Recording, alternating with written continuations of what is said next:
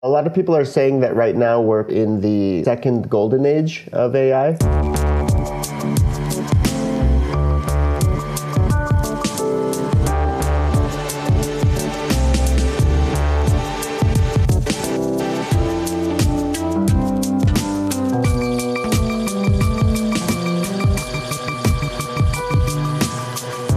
Hi everyone, welcome to a new episode of Data Stories. My name is Moritz Stefana and I'm an independent designer of data visualizations. And I am Enrico Bertini and I am a professor at NYU in New York where I do research in data visualization.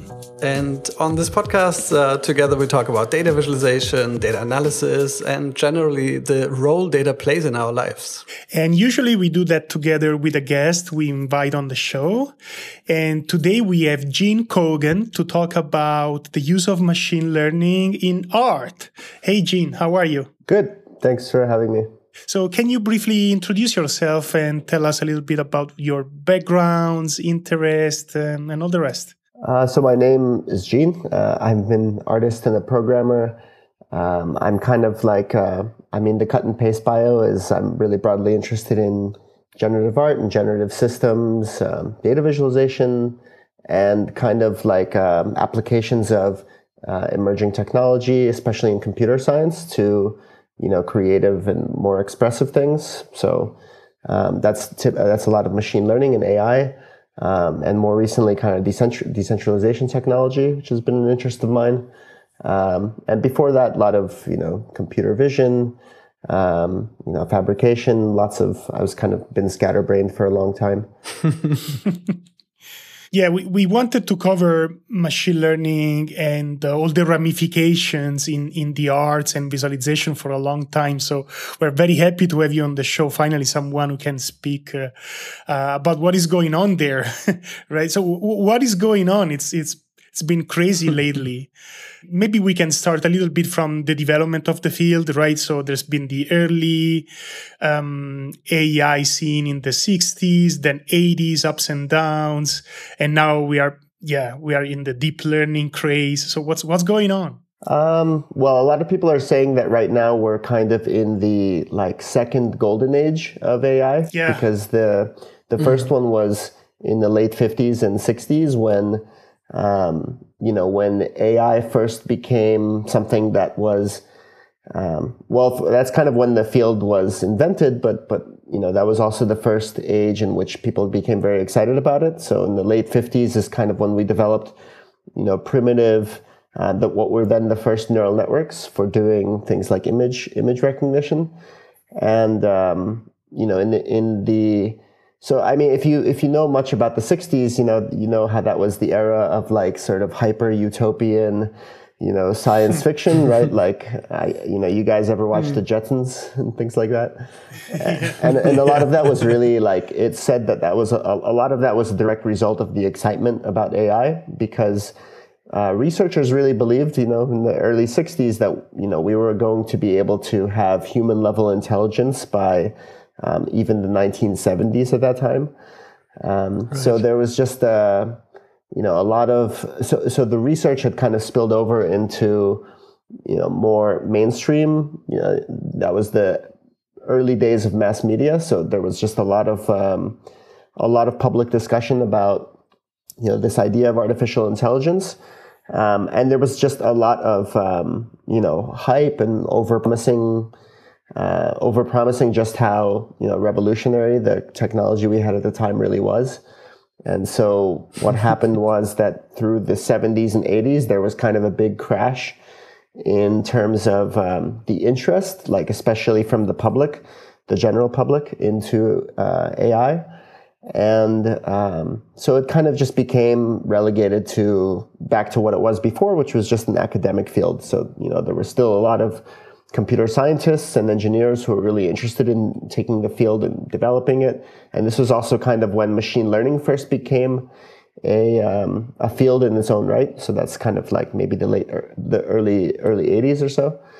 And then most recently, kind of over the last, depending on when you started, 5-10 years, there's been a huge resurgence of interest in AI, and particularly a resurgence of interest in neural networks because of some really impressive and promising results that they've had in a number of tasks in the last few years. And so we're kind of in the middle of a big bubble of interest again. There's been a lot of investment. A lot of tech companies are getting more and more into it, especially the big ones. And that has also inspired it to cross over into other industries. So the creative industries, of course, have been following it, I think, pretty closely over the last 2 years. And you're just seeing, now there's just a lot of adoption happening and applications being developed. And of course, there's always the science, which is kind of in the background, trying to advance the methodology. Mm-hmm, mm-hmm. And what would you say? What are the fundamental things that are now available that were not doable or easily doable, let's say 5 years ago? Like, what are the new techniques that are now coming into play? Well, the thing that kind of really started the craze, I guess, was a lot of success in computer vision. So if you were a computer vision researcher in the 1990s, a lot of things that we now take for granted to some degree, like, classifying images or detecting objects inside of them, were really, really hard. They weren't especially like semantic tasks. So we could do a lot of things like, tracking blobs in an image or segmenting in images and things like that. But there was no concept of intelligence about the content of the image. And over the last few years, computer vision has really been transformed a lot by deep learning in particular, in machine learning. And then now a lot of the sort of deep learning technologies are being applied with a great deal of success into other domains. So there's a lot more focus on audio and text now. We have generative, compared to 5 years ago, we can count the list of things that we can do now that we couldn't do before. We have generative models for audio. So generating audio that sounds like it came from real life with machine learning. So that's a completely new thing. And it maybe sounds like a specific person. Yeah, exactly. Even, that it can imitate people's voices. So that's new. Yeah. We have, so a lot of applications of computer vision are totally new. So like things like medical diagnostics is not something that people were really thinking about, 5-10 years ago. And, we have a lot of more experimental technologies for language processing. Natural language processing is another area that has undergone a pretty significant shift. So now if you think to things like Cortana and Alexa and Siri, question answer systems and things like that, I mean, they're still a little bit, clunky, but they're way ahead of where they were before. To the point that we're now, seriously integrating them into actual technologies that people use every day, like cell phones and so on. Yeah. And generally also, of course, for existing techniques, we have a totally different speed and scale now with cloud computing and crazy developments in graphics cards. Yeah, totally. Yeah. That are now being built not for displays anymore, but to mine bitcoins and to run matrix operations. Yeah. And that shouldn't be underrated either. That's kind of more the engineering innovations that have occurred rather than science ones. And they have also been really, really important because now if you think about how widespread the field is, compared to the first golden age, the fact that people in other industries are actually using these techniques, that's something that is very much a result of, accessible computation. That's and of course cloud computation and so on. Yeah. Mm-hmm. So you have been very active in this field and you followed a lot of the work, both the research, but also the creative applications of machine learning and AI. Can you talk us through some really interesting, the projects you found most interesting or surprising applications of these technologies, or just charming ones, some interesting work in this area? Some charming ones. That's an interesting one. It's hard to know where to start. I think you guys, of course, know Mario Klingemann. I follow his work a lot.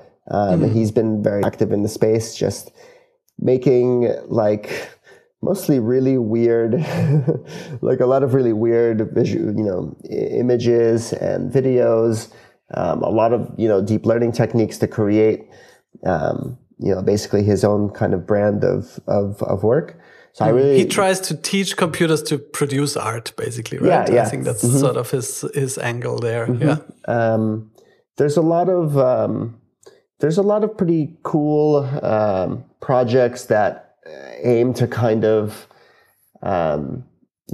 discover, let's say, like what data says about us. There's been interesting.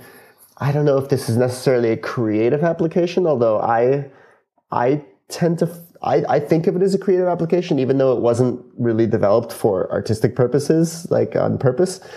But there's a lot of this, trying to fool neural networks. So there's kind of a field of machine learning that's emerging, which is kind of called adversarial training or adversarial neural networks. And the idea is it's kind of concerned with security of machine learning, of neural networks in particular. So like, is it easy to fool a neural network in such a way that a human being wouldn't actually notice what the interference that was placed into? To be more concrete, you might look at an image of a kangaroo or something, and then by simply sprinkling just a little bit of pixel noise in such a way onto the image that a human can't even detect the difference.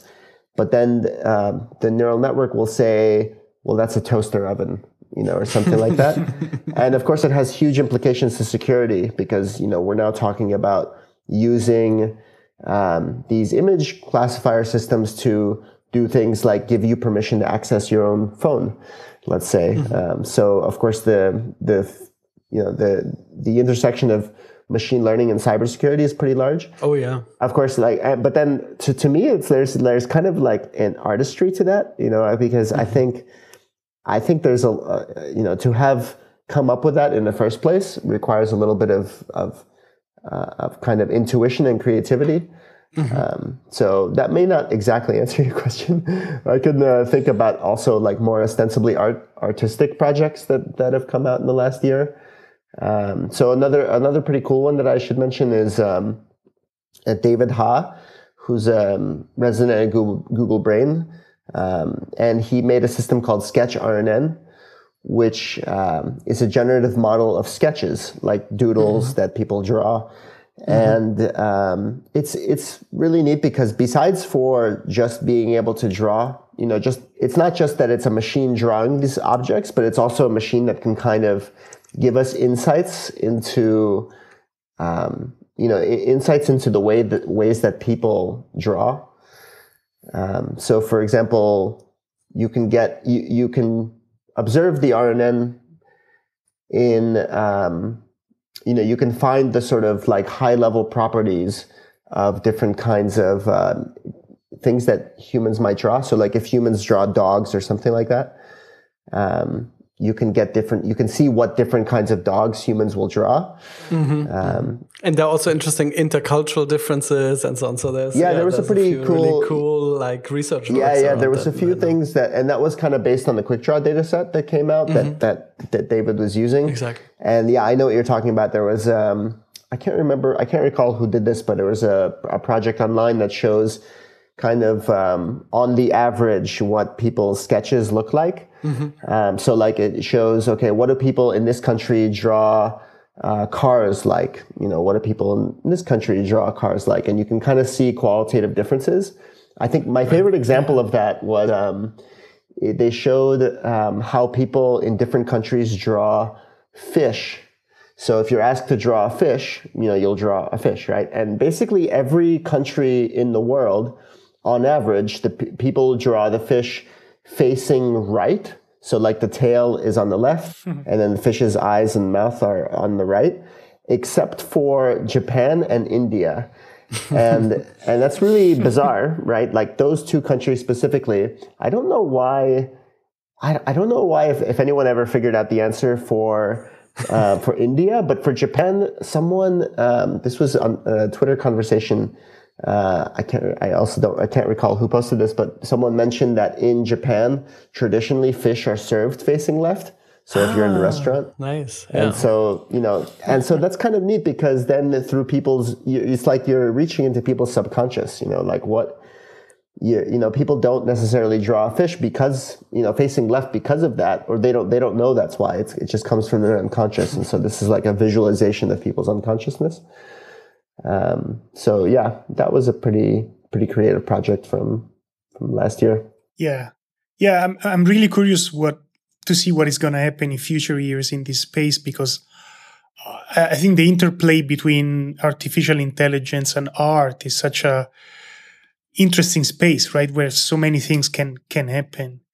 And I'm particularly interested in this idea that as you interact with a machine learning system, the system may provide things to you that you don't expect, and you may get inspiration out of it, right? So I think a few years back, maybe it was a couple of years back, I remember there was this painter. Unfortunately, I don't remember his name and the name of his projects, but that was really fascinating. So I think he was taking pictures he was interested in painting, then feeding these pictures to a neural network to basically transform the picture into a painting first, but then just getting inspiration out of it to create his own painting, right? And I find it super fascinating, and I'm sure there is so much more to explore there. I guess it's the same with music, right? So you feed your AI with some input, and then create some notes, and then you say, "Oh yeah, that's what I want to do," and then you keep going, right? I don't know. This interplay between you and the machine is something new and very interesting. Yeah, definitely. And that's definitely very inspiring to me. I've always thought that art can be a vehicle for understanding complicated concepts. And of course, machine learning and AI is just so broadly applicable to the things that we do that there's kind of an urgency to get people to understand it better. So projects like that, they have really lasting impact, I think. And for me, there's always kind of a large incentive to fold that into my artwork, because I think, people really would like to have a better grasp of just understanding the technology and also being able to use it for their own purposes. And the best way to achieve that, I think, is to give them tools that let them be creative, because creativity is like what you're doing when you don't have to do anything else. I think it's kind of the expression of one's will. It looks to me that that's probably the biggest hurdle right now, right? I mean, if an artist wants to play with a machine learning system, it's still pretty hard to do that, right? So unless you are able to do some extensive programming. And I think you're also working on that, right? Yeah.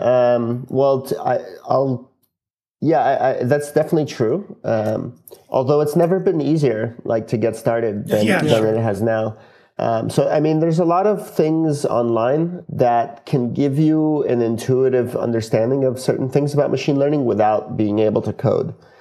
So this project from Google Creative Lab that my collaborator Andreas and Lassie, who creative coding studio in Copenhagen named Story, they worked on something called Teachable Machines, which is this, I don't know if you saw that, but it's basically an online browser-based application that lets you train an image classifier on different objects that you put in front of the camera, and then it uses that to trigger audio samples.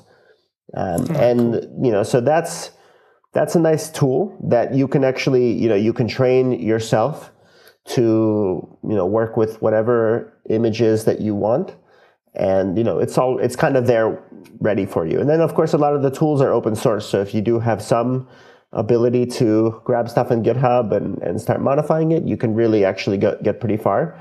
And for my own work, I've been putting a lot of educational materials online, and also just downloadable programs that you can modify the source code for if you wish, that people, especially people in interaction design and various sort of new media programs, have been using as for projects, and just kind of to help themselves understand.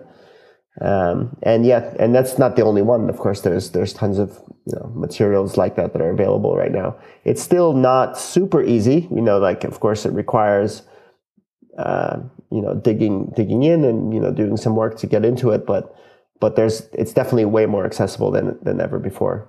Yeah. And of course, with online classes and things like that, there's a lot of depth to it as well. So you can really make a long-term kind of if you create a long-term initiative to get into it, you won't run out of materials. There's a lot out there. Yeah, yeah.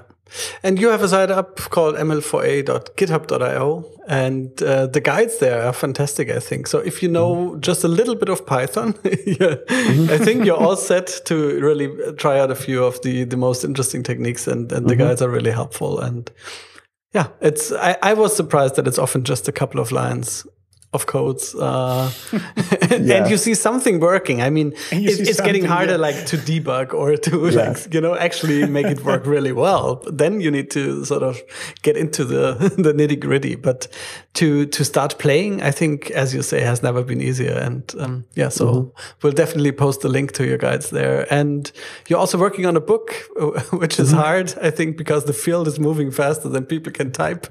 Yeah, for sure. That's kind of a labor of love for me. That's that's part of the ML4A material. So ML4A stands for Machine Learning for Artists, which is just the name of a course that I taught at NYU ITP 2 years ago, which was when I first began to put materials for machine learning online.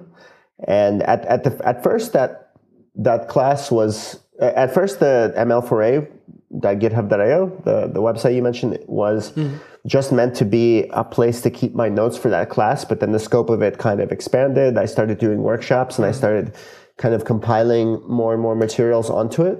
And so I thought it would be over within a few months, but then it just kind of became this ongoing project, which I'm still doing now. And the book is, as I call it, I usually use quotation. I put quotation marks in the air with my hands when I call it a book, because it's kind of like it's something of it's somewhere between book and sort of interactive guide, let's say, and at least half of it is still unfinished, and I don't know if it ever will be finished. It's just kind of like I'm constantly growing it and trying to make it more and more cohesive. Right. And there's the core of it is basically up and done, and that's meant to give people a gentle introduction to the art and science and the culture of machine learning, and kind of try to make it as accessible as possible, to use a lot of visualization instead of equations to try to transmit complex concepts. And I've been writing it now for 2 years, and there's no end in sight. But it's kind of, I'm already using it, so it's kind of, it's not really like a book where you sit down and write. It's in secret, and then you launch it one day. It's just kind of I'm constantly adding to it as I go, and it's a public resource, so people actually do use them. Like I use them for my workshops. Right. So it's just there's no really like release date. Yeah, working it in the open. I've gotten also a lot of help on it. So actually, most recently, there's a bunch of translations now, which is really exciting. It's really great to have these in just non-English. And I've been very fortunate to get some great volunteers to kind of just write in a different language. Yeah. But there's a lot of work to do. That's for sure. Yeah, that's awesome. So one thing I wanted to ask you is, focusing more on the data visualization space, what is the role of machine learning there, or the role of visualization for machine learning? I think it goes both ways, right? So you can do great things for visualization using machine learning, and you can use visualization to better understand machine learning as well. So what's your take on that? Well, a big part of machine learning is data visualization. So if you look at things like generative models and even something like Deep Dream, which is kind of usually approached from, like when we think of Deep Dream, we just think of like, this is making weird psychedelic images or whatever. But the whole purpose of it, the reason why it was developed, was for data visualization. So like one thing that scientists especially want to be able to understand what is happening inside of these machine learning models, because a lot of them are, of course, like very large and kind of opaque.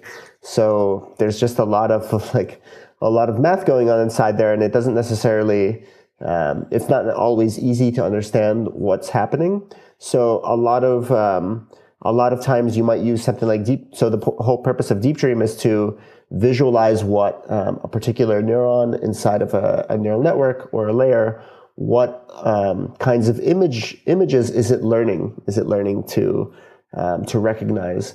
And then generative models, of course, are used for creating to visualize to visualize different image classes. So if you have a generative model that is trained over, let's say, ImageNet, you can use it to produce. That's a data set of images of lots and lots of photographs of different kinds of things that you find on the web, and then you can use the generative model to quote unquote hallucinate or synthesize different exemplars of all those classes. And that's kind of a really useful thing because it helps us understand what the networks are learning. And then data visualization as a field itself can help us understand machine learning. You can use it to communicate how machine learning works, of course, because it is a data intensive field. So you can use data visualization to understand the properties of the data. And you can use data visualization to visualize the insides of neural networks. And it just kind of helps people digest, really large or complicated or otherwise arcane concepts. So they're very much interlinked in that way. And then, you have techniques like, t-SNE, which are maybe technically not machine learning, but like very much kind of adjacent to machine learning, and that is a data visualization technique. t-SNE is used for listeners who aren't aware that t-SNE is used for finding an optimal 2D or 3D layout of high dimensional data. So imagine you have 1,000 images. You can use t-SNE to plot them on a 2D grid or just a 2D like a large canvas, where similar images are grouped next to each other. And by similar, I mean they have similar content. So if you have a whole bunch of animals or something, images of animals, it'll put all the cows, together into one cluster, and it'll put dogs into another cluster, and so on. And that can be really useful if you're trying to understand, a large media data set, or just try to see what you have, which is otherwise difficult to sort or organize. It's really great for like exploring large archives or like content collections. And there's also an audio version. I know Kyle McDonald worked on something like this, and you also have a demo on your site how to organize a lot of sounds in a space, right? Yeah, and just explore. This is the corner with the hi-hats. Here are the bass drums. And so, right. You can use, it's so hard. Like if you have just 1,000 sound files to, how would you structure them? But these maps are like immediately intuitive, I think. Yeah, you can do it with images, you can do it with sounds, you can do it with text, and anything that can be represented as data. And for the sound example, that's I like to use that sometimes as an example of what makes it useful. So imagine you're a musician and you have a large collection of samples from, or like you're a field recorder or something, or a Foley artist, and you have tons and tons of samples, and this can kind of help you navigate through them much more, much better, right? Much easier. And I can imagine these kinds of features being inside of the Ableton Live of the future and so on. Yeah. That's interesting. We'll have to wrap up soon, but before we go, I'd like to ask one last thing, zooming out a bit. As we mentioned, there's this super fast development now, and everybody's massively excited, and there's definitely this hype curve going on. Do you think it's justified, or let's say more specifically, in which fields is the hype justified, and which things might neural networks not be that great at, where we think that should be easy. If they can sort images, they should also be able to do X or Y. And maybe it's much harder for this type of computation to get to grasp with other things that we would expect to be maybe easier even.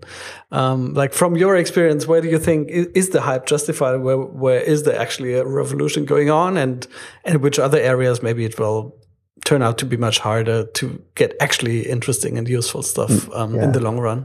Well, do you have a hunch? Yeah, I just reminded last week there was Justin Timberlake released a music video. Oh, nice! Which was at a deep learning conference. So you've like really reached peak hype when Justin Timberlake is releasing videos, and actually even better, 2 days ago I think, Sundar Pichai, who's the CEO of Google, was quoted as saying something like, "AI is more profound than fire." Something like that. So, of course, a lot of it is justified because there have been, I've written about this. So if people are interested in more of the details, there have been a lot of really impressive results, like some of the ones that we've been talking about. Right. But definitely the hyperbole is probably not super helpful because, of course, like hyperbole and hype is used to sell products usually. So. Right.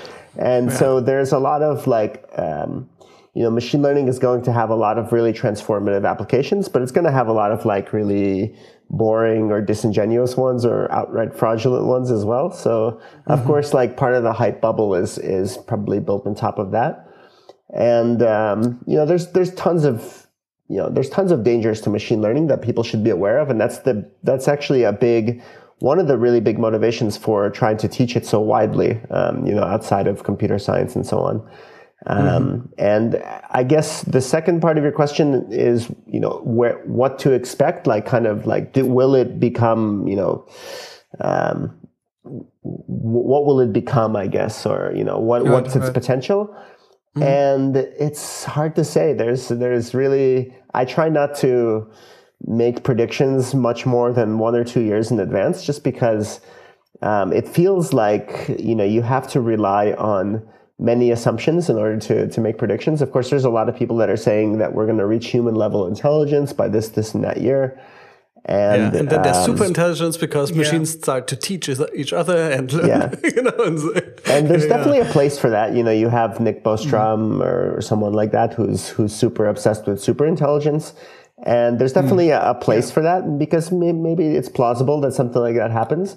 Although I'm often I wish that people kind of paid more attention to the next 5 years, let's say, just because there's already a lot of areas that machine learning is being used, where most people, I really mean like a plurality of people, would find unintuitive to believe that certain kinds of inference are possible using machine learning.